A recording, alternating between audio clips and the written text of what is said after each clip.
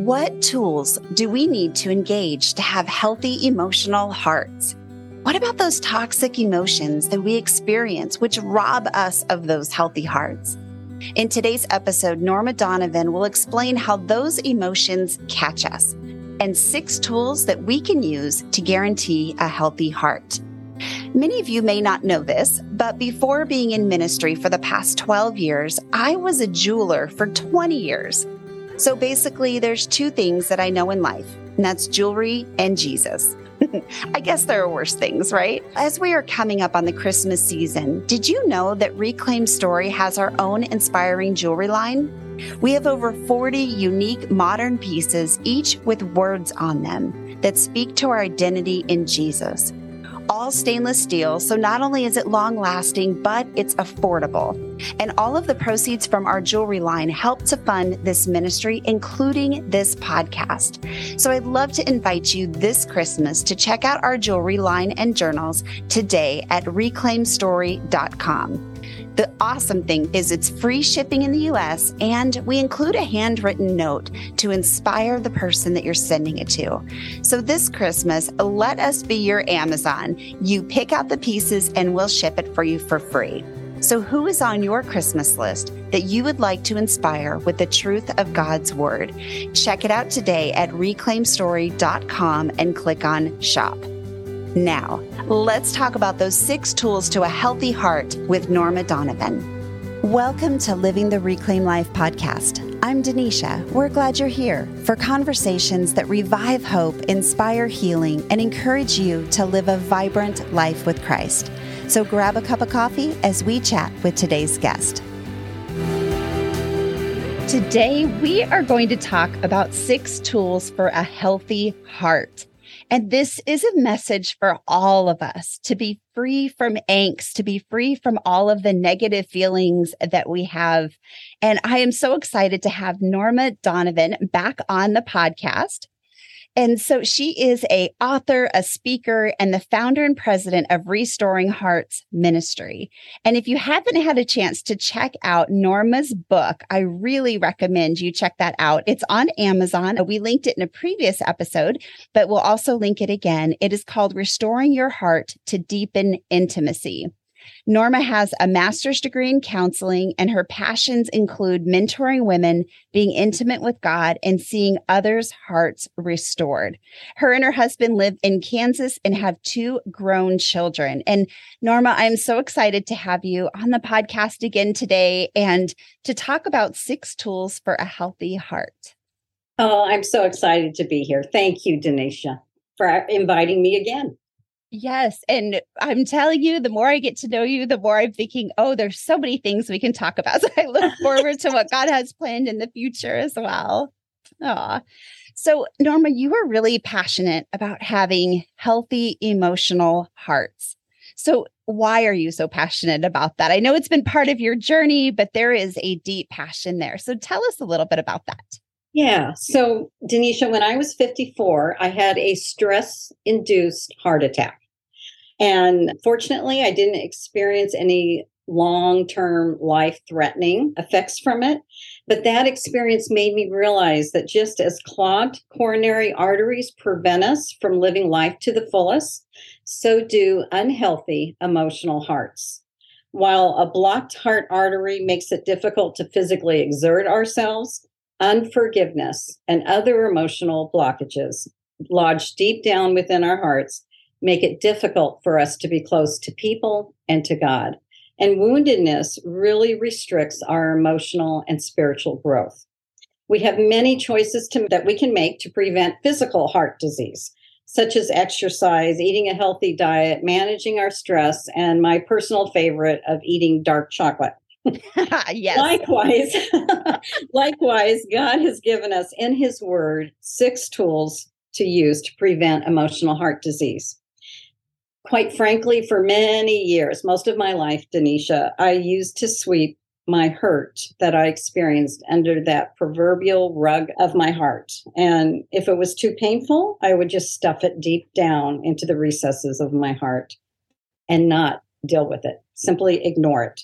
But the problem with that was that what I swept under the rug eventually built up and became like lumps. And soon I began tripping over those lumps. They got in the way of my relationships with the Lord and with my loved ones. One of my favorite scriptures is Proverbs 4:23. And it says this, above all else, guard your heart, for everything you do flows from it. So this scripture tells us to pay attention to our emotions, that God wants us to take care of our hearts by dealing with our wounds and making them a priority. The reason why he encourages us to do that is because he knows that our hearts will affect everything else in our lives. In other words, what goes on in our hearts comes out in our lives. Author Dallas Willard supports this scripture, Proverbs 4:23, with these words, put everything you have into the care of your heart, for it determines what your life amounts to. We live from our hearts, and what is in our heart matters more than anything else for who we become and what becomes of us. I'm passionate, Denisha, about restoring hearts because the more emotional wholeness that we have, the greater our intimacy will be with others and with God. And the beauty of our God is that he wants our hearts healed.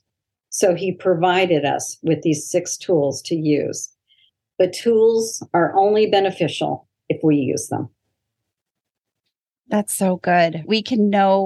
I know like diet and exercise when you talk about our physical heart. And I think, I know what I'm supposed to do, but I don't always do it. Sometimes that's just information I stuff in the back of my head and go bring on the fried foods and the milk chocolate. Right?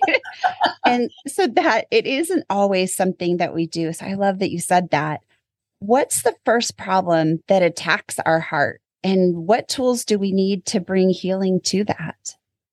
Choosing to sin. That's the first attack on our heart, is when we choose to sin. And so we end up experiencing true guilt because of that.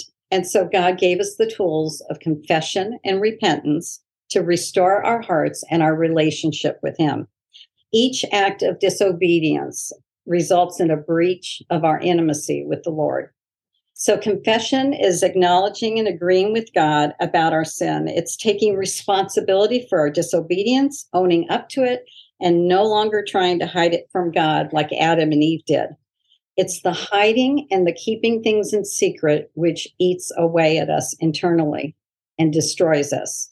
The psalmist David wrote in Psalm 32, verses 3-5, when I kept silent, my bones wasted away through my groaning all day long. For day and night, your hand was heavy on me. My strength was sapped as in the heat of the summer. Then I acknowledged my sin to you and did not cover up my iniquity. I said, I will confess my transgressions to the Lord, and you forgave the guilt of my sin. So confession frees us from the guilt of sin. And 1 John 1:9 says that if we confess our sins, he is faithful and just and will forgive us of our sins and purify us from all unrighteousness. Denisha, there is no sin too great that God cannot forgive. And repentance, the second tool, is a 180-degree turn away from sin and turning to God. Romans 2:4 says that it's God's kindness that leads us to repentance. And what we need most after we sin and experience that guilt is to repent, to tell God we were wrong to sin, and to seek his forgiveness. Repentance is a gift because when we repent, we're freed from that guilt and our relationship with God is restored. I used to look at repentance as something negative because it highlighted my defects, which only caused me more shame. But now I see it more from God's perspective. So I want to encourage the listeners, don't let shame keep you from repentance, because restoration begins with repentance. Repentance is not just being sorry for the consequences of your sin. Instead, you're grieved over how your sin has affected your relationship with God. Genuine repentance is a godly sorrow over your sin, and it's changing your thinking to align up in agreement with God's word. The easiest time to repent is after I've been convicted. just like the easiest time to scrape dishes is immediately after using them. If I wait, and quite frankly, Denisha, I did that frequently as a newlywed. And I would wake up every morning depressed, seeing all the work I had ahead for me to do. But if I wait and let the dirty dishes sit in the sink overnight, the food hardens, making it much more difficult to wash. And likewise, if I wait to repent, pride will surely come in, harden my heart, convincing me that I don't need to repent. So again, tools only work if you use them. So use confession and repentance to heal your heart from sin. That is such a great analogy with the dishes. I knew you would like that. I love that. There's 6 people at our house. We go through dishes like you cannot believe. And in fact, last night, we have 4 kids. And so each week, one child is in charge of dishes for that week. And they have to do them for the whole week, because the whole switching every day, all it turned into was Tuesday would blame Monday for not doing it. Wednesday would blame Tuesday, and we would end up doing them. And so we said, okay, you're in charge of it for the whole week, Sunday through Saturday. They have to be completely clean, counter and sink and everything for the person on Sunday. So yesterday, our 11-year-old started his round, right? So he's looking, and it is piled up. We had a big family dinner last night. There's tons of dishes, and we had frosting, which was caked on. And so I said to him, he goes, I don't want to do them tonight. I'll do them tomorrow. And I said, 2 problems with that. One, we can't get to the sink, so nobody can rinse their plate. Therefore, it's going to sit there. And he goes, but I'll do it tomorrow. And that was the picture that was coming into my mind as you said that, because isn't it true? We think, oh, I don't want to do it. It's going to be hard. It's a tender, vulnerable place with the Lord to go. And yet the dishes are still sitting there. The next people we're not going to rinse our dishes, and we're going to build up more and more things that keep us separated from that intimacy with God. So last night I made him dive into those dishes. And that's a perfect picture of just, okay, Lord, I'm going to come to you right now, bring this to you, confess it. And boy, the intimacy that is restored is so beautiful there. For my 11-year-old, for my son, it was peace of waking up this morning and going, oh, thank goodness it's not piling up more. Yes. And I think that's a great analogy to look at confession and repentance. What a great tool. I love it. So what's the second difficulty that attacks our hearts, and how do we resolve it? Being hurt by those who offend us is the second attack on our hearts, and forgiveness is the tool to use to set us free. Denisha, when I was in my mid-30s, my mom flew from Phoenix to Omaha to visit us for 3 weeks. And when she returned home, my dad picked her up at the airport, took her out to lunch, and during lunch, he informed her that he wanted a divorce. She had no inkling that this was happening. And while she was visiting us, he was packing up his belongings.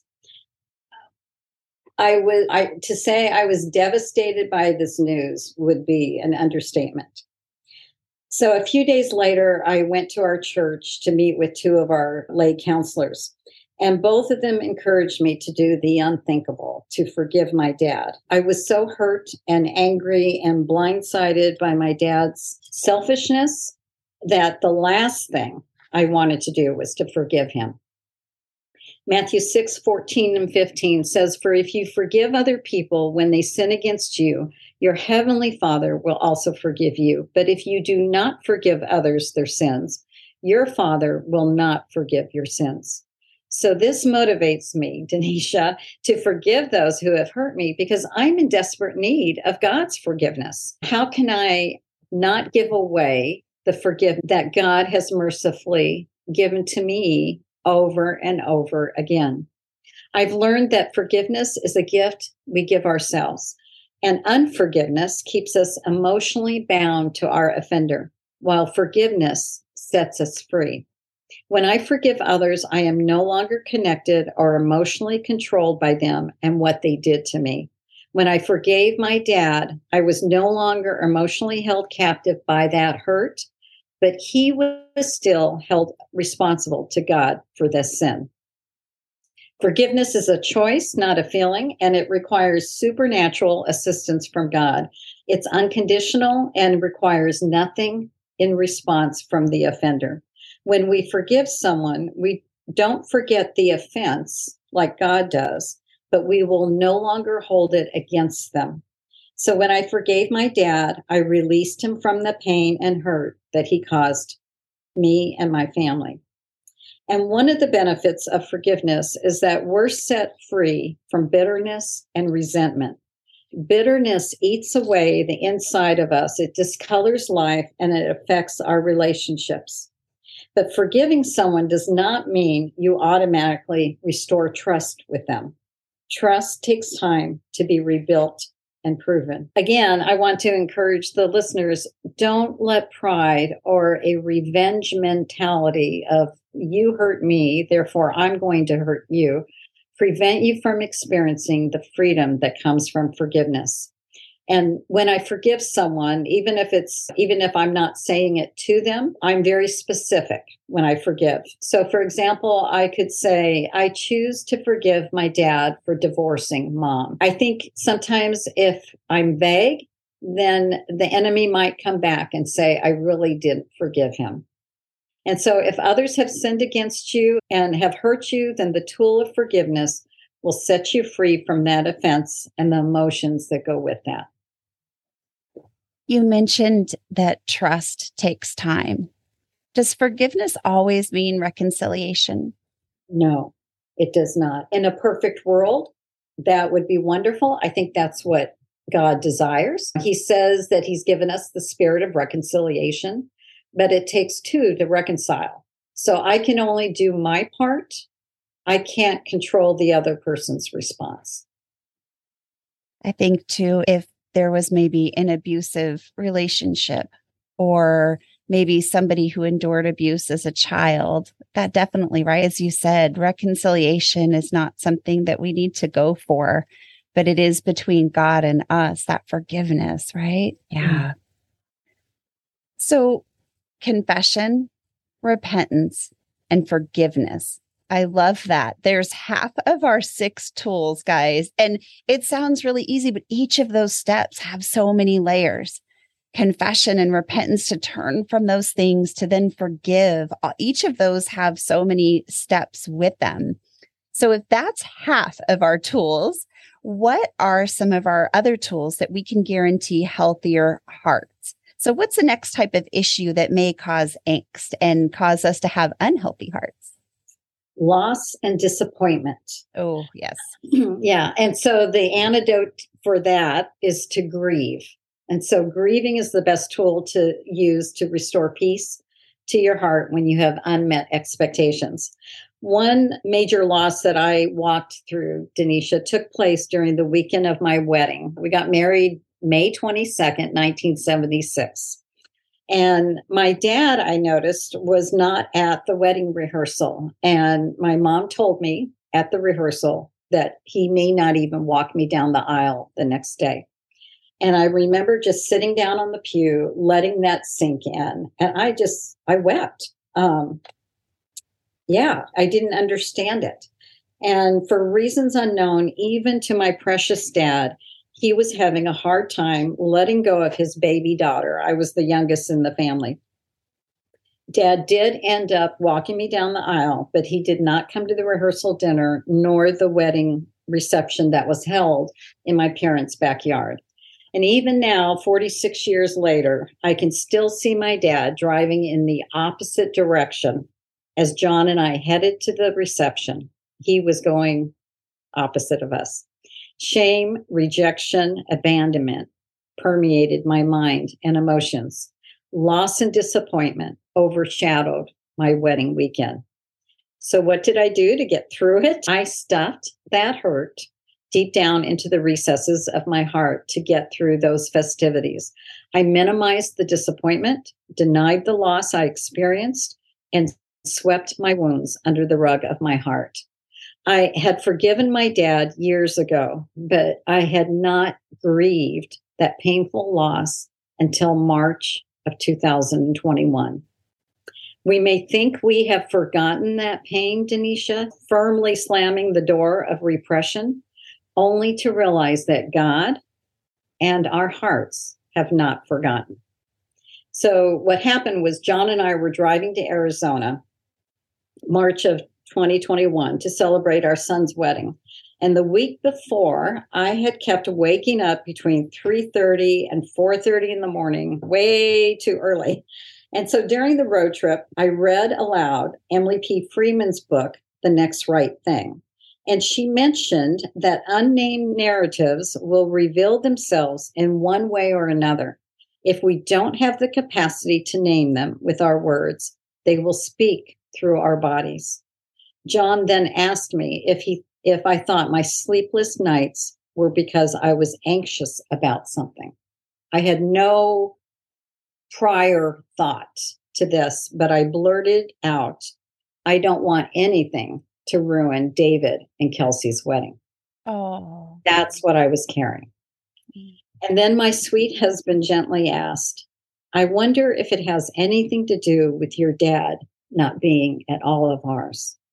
That hit the bullseye of my heart, and I wept and wept. Fortunately, he was driving. I went through 4 Kleenexes, just grieving that loss. It took 45 years of marriage to finally grieve the loss of what happened during my wedding. And how kind of the Lord that he doesn't forget. I think he really wants our hearts to be made well. And so he gives us these tools. Emotions are a gift from God to help us understand not only ourselves, but those around us. Dr. Kurt Thompson in The Anatomy of the Soul writes that emotion is the means by which we experience and connect with God, others, and ourselves in the most basic way possible. It is through the brain's medium of emotion that God more frequently addresses us. If we ignore, deny, or debate these feelings, we are ignoring God's messengers.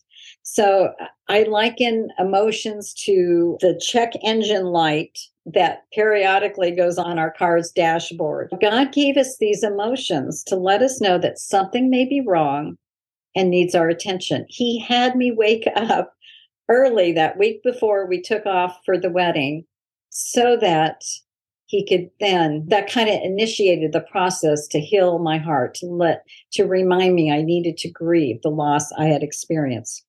One of the best things we can do is to give ourselves permission to feel, to express, and to deal with our emotions. If we stuff them or put off dealing with them, we only delay the inevitable. Eventually the hurt will come out, and usually when we don't expect it, and in a way we probably won't. Heart restoration begins when we acknowledge our pain. So now I intentionally grieve my loss, Denisha, by pouring out my heart to God, either in prayer or by writing it down in my journal, and then listening to God speak to me about that loss and letting him comfort me. Sometimes it's also helpful to share it with a trusted confidant, a close friend. But it's not healthy to allow grief to become a destination. Grieving is meant to be a place that we pass through when we're trying to get somewhere else. Grieving helps us transition from what was to what will be. And it's most beneficial when we keep moving through it. The act of grieving helps us move forward and not remain stuck in the past. Holding on to pain keeps our focus on the past, thus preventing us from embracing the present and whatever may lie ahead. God graciously gave me 10 months to grieve the loss of moving from Omaha to Wichita. And that one act, unbeknownst to me, prepared me to fully receive and embrace all the gifts that he had for me waiting in Wichita. I remember, several months before we were moving, maybe it was just a couple of months before we moved, he gave me a vision. He showed me a Christmas tree with lots of gifts wrapped under it. And he said, that's what I have waiting for you in Wichita. So when you've experienced, let me back up. Grieving brings us closer to God. And he promises us in Psalm 34:18 that he is close to the brokenhearted. Matthew 5:4 says that blessed are those who mourn, for they will be comforted. Thus, grieving is another gift from God, deepening our relationship with him as we allow him to be the comforter. when you've experienced loss, the loss of a loved one, the loss of a job or a promotion, a divorce or a miscarriage, and disappointment from unmet expectations, much like what we've just experienced in the last 2 years of the pandemic, God's tool of grieving will help you come to the place of acceptance, rest, and peace within your heart.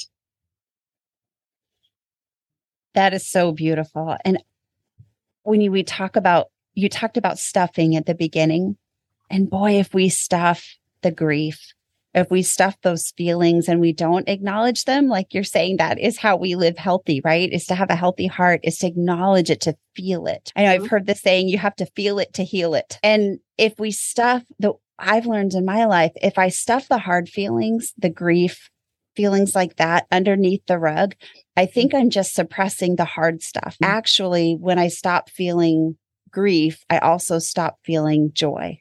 Exactly. Yep. Yes. So we can't choose to I don't want to feel the hard stuff. I'm going to shove them under the rug because they inadvertently take the good feelings, happiness, joy with them, and it all gets suppressed. Yeah. So I really appreciate you sharing that. And Denisha, recently he showed me, if you have several things to grieve, start with the least of the situations, the least important, the smallest. And then once you grieve that, then I think feeling the freedom and the healing from that encourages you to grieve the next thing and then the next thing until you get to the thing that's really the heaviest on your heart. So start small, just start. It doesn't matter where you start, but grieve. It's almost like we're building our grieving muscles, huh? We start with the lighter weights and then we work our way to the heavier weights and then we build up endurance to do that. Oh, you shared with us sin, offense, loss. What is the last obstacle that our hearts may encounter that can rob us of having healthy, whole hearts? This is one, Denisha, that I think is the kingpin or the key, and it's believing lies from the enemy.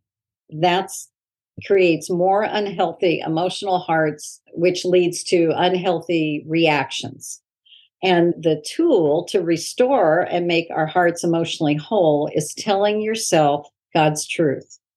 Proverbs 23:7, the first half says this, as a man thinketh in his heart, so is he. What we believe dictates our emotions and behavior. So it's crucial that we believe in God's truth and not the lies from the enemy. When I was 27 years old, Denisha, I was diagnosed with thyroid cancer. And a few days after hearing that news, while driving home alone from church, I struggled with fear and vain imagination. And soon tears blurred my eyes. And I cried out to God, help me. I don't want to die. What's going to happen to my husband? And my mind raced through scenes of my funeral and my husband with a new bride. So in a blink of an eye, I had myself dead, buried, and John remarried. And while stopped at the light, it was close to the University of Arizona. I think it was 4th Avenue or something. I was stopped at a light and the Lord said to me, do you know for sure that this is going to happen? And obviously I had to reply, no, I don't. And then he taught me a principle that I've had the rest of my life. And it's this, tell yourself the truth. Mm-hmm. Romans 12:2 says, do not conform to the pattern of this world, but be transformed by the renewing of your mind. So to rid ourselves of this emotional blockage, we need to renew our minds by believing in the truth that God's given to us in his word instead of Satan's deception. Dr. Rob Reimer, in his book called Soul Care, writes this, that the power of a lie is in our agreement with it. Whatever we agree with, we give power to. So take, for example, the lie, I am not worthy. That lie in and of itself has no hold on me. It's only when I agree that it's true that the lie begins controlling my life, making it a stronghold. And each lie I agree with is like a thought brick that I'm adding to my stronghold of misbelief. fortifying those fortress walls, making them less penetrable for God's truth. And we demolish and tear down those strongholds by taking those lies captive. 2 Corinthians 10:4-5 says this, that the weapons we fight with are not the weapons of the world. On the contrary, they have divine power to demolish strongholds. And we demolish arguments and every pretension that sets itself up against the knowledge of God. And we take captive every thought to make it obedient to Christ. We need to make the lies bow down to God's truth and his lordship and destroy them by replacing it with the word of God. So sometimes what I'll do, and I think we talked about this last time in the podcast, Unashamed with You, the lie is the root that we have to unravel. We need to get rid of. And so this is how I do it. I'll take a piece of paper, I'll draw a line, a vertical line down the middle of it, creating two columns.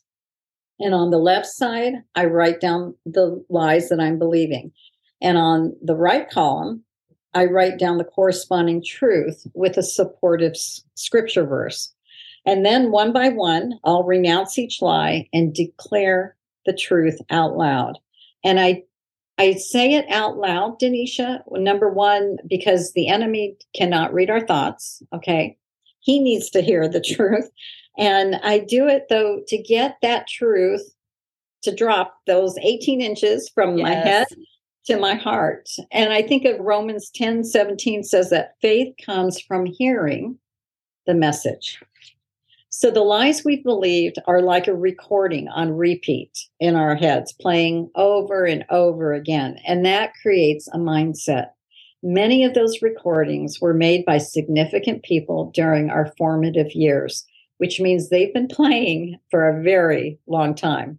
Developing a new mindset of truth, therefore, is also a process. If we constantly play scriptural truth in our thoughts, eventually that truth will become our mind's default option. It will immediately go to that truth.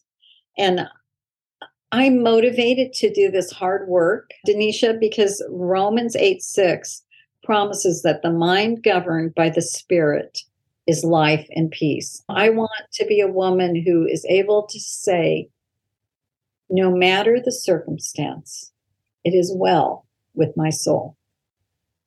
The root of our emotional hurt is often traced back to a lie. And just like for a weed to stop growing, you need to pull out the roots, so do we need to attack our lies. When you're feeling abandoned, rejected, ashamed, or fearful, ask the Holy Spirit what lie you're believing, and then remove it and replace it with the truth. Declare it out loud till you begin to believe it. And one last suggestion, he was just showing me this a couple months ago, is to sit still and to let the Father speak his truth to your heart. Because one word from God changes everything. It's his Rhema words that will wipe away the enemy's deception. So obviously, it's been almost 40 years since my diagnosis with thyroid cancer. And as you can see, I did not die and John did not remarry. But this shows that whatever we tell ourselves and believe will have drastic effects in our lives. Again, what goes on in our hearts comes out in our lives. So if we apply the tool of telling yourself God's truth, it will eliminate those lies and restore peace to our heart. I'd like to attach this week, watch on our social media account, because I'm going to do exactly what you just said. A paper with some lines on it that says the lies we're believing, and then maybe another page that has some truths from scripture that people can pull from and write in that spot. So we're going to do a little handout on this because I love that action step of sitting down with the Lord and saying, what lies am I believing? We could unpack just that for the whole month, huh? Yeah. What a great practice, though. So we're going to have a handout on that just to coach everybody along as they decide to do it and to encourage you to print it and to actually take that step that Norma just suggested. You've given us so many amazing ways to have a healthy heart and just such practical ways. Everything you were saying, I'm like, oh, yes, because I can relate to it personally, right? But I'll bet that you have saved the best tool for last. So tell us about that tool and how that restores our hearts. Yeah. So actually, Denisha, I spoke on this at a women's retreat a little over a year ago, but it wasn't until maybe a month ago, I woke up first thing in the morning and I was like, oh, I forgot the tool of Thanksgiving. And so I added a sixth tool, and I'm calling it a super tool. Giving God thanks is like a super tool in that we can use it to create emotional wholeness as we apply it to each attack on our hearts. Whether it's sin, offense, loss, or deception, having a heart full of gratitude releases healing to our hearts. It's been scientifically proven that gratefulness reduces toxic emotions such as bitterness, envy, resentment, and regret. And being thankful also improves our sleep and our immunity while decreasing depression, anxiety, and chronic pain. So gratitude, and I love how Thanksgiving is right around the corner. Gratitude boosts the neurotransmitter serotonin, which activates dopamine, which is our brain's pleasure chemical. And those are all wonderful motivators to have grateful hearts. But 1 Thessalonians 5:18 makes it clear that it's really an issue of obedience. Give thanks in all circumstances, for this is God's will for you in Christ Jesus.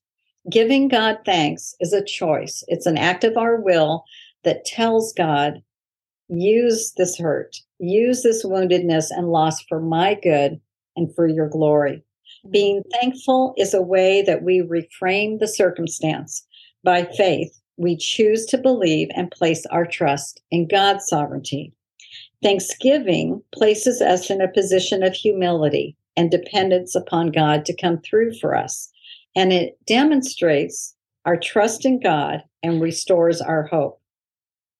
Being thankful changes our focus away from sin, hurt, loss, or deception, and turns our gaze back upon the healer.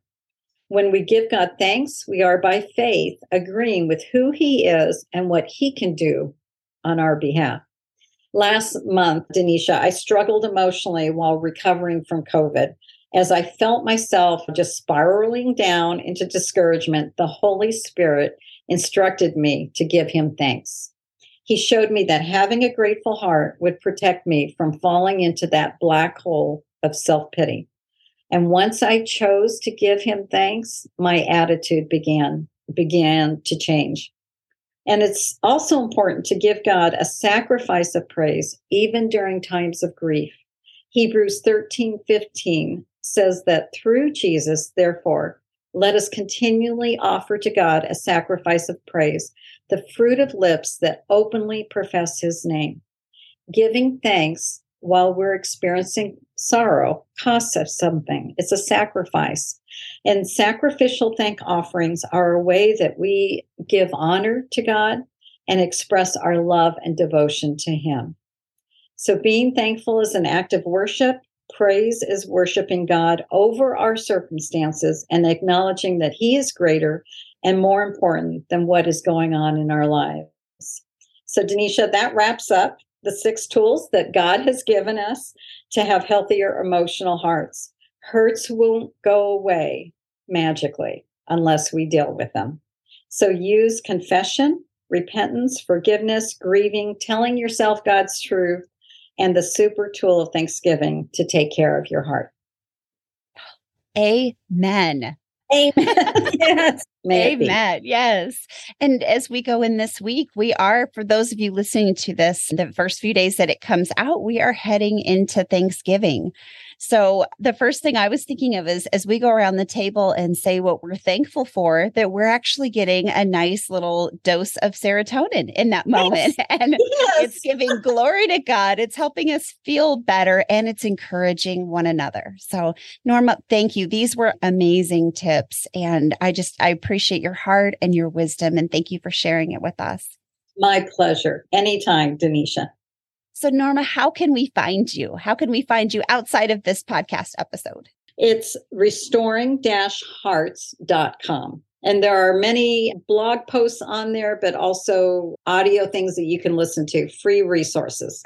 So I encourage the listeners to take advantage. And if you want to grab Norma's book, Restoring Your Heart to Deepen Intimacy, you can grab that like I did on Amazon. So thank you so much, Norma, and we'll see you next time. Sounds good. Thanks for listening. I pray you found hope in today's conversation and maybe even feel a little less alone in your story. Stay connected with us on Facebook and Instagram at Reclaimed Story. Want to learn more about living a reclaimed life and how you can be a part of our growing community of reclaimers? Check out our website at reclaimedstory.com. All of those links and more will be in the show notes. And if you enjoyed this inspirational podcast, be sure to subscribe, rate, and review. Not only will you be the first one to know when new content comes out, but it is also a huge help in helping us reach more people to live the reclaimed life.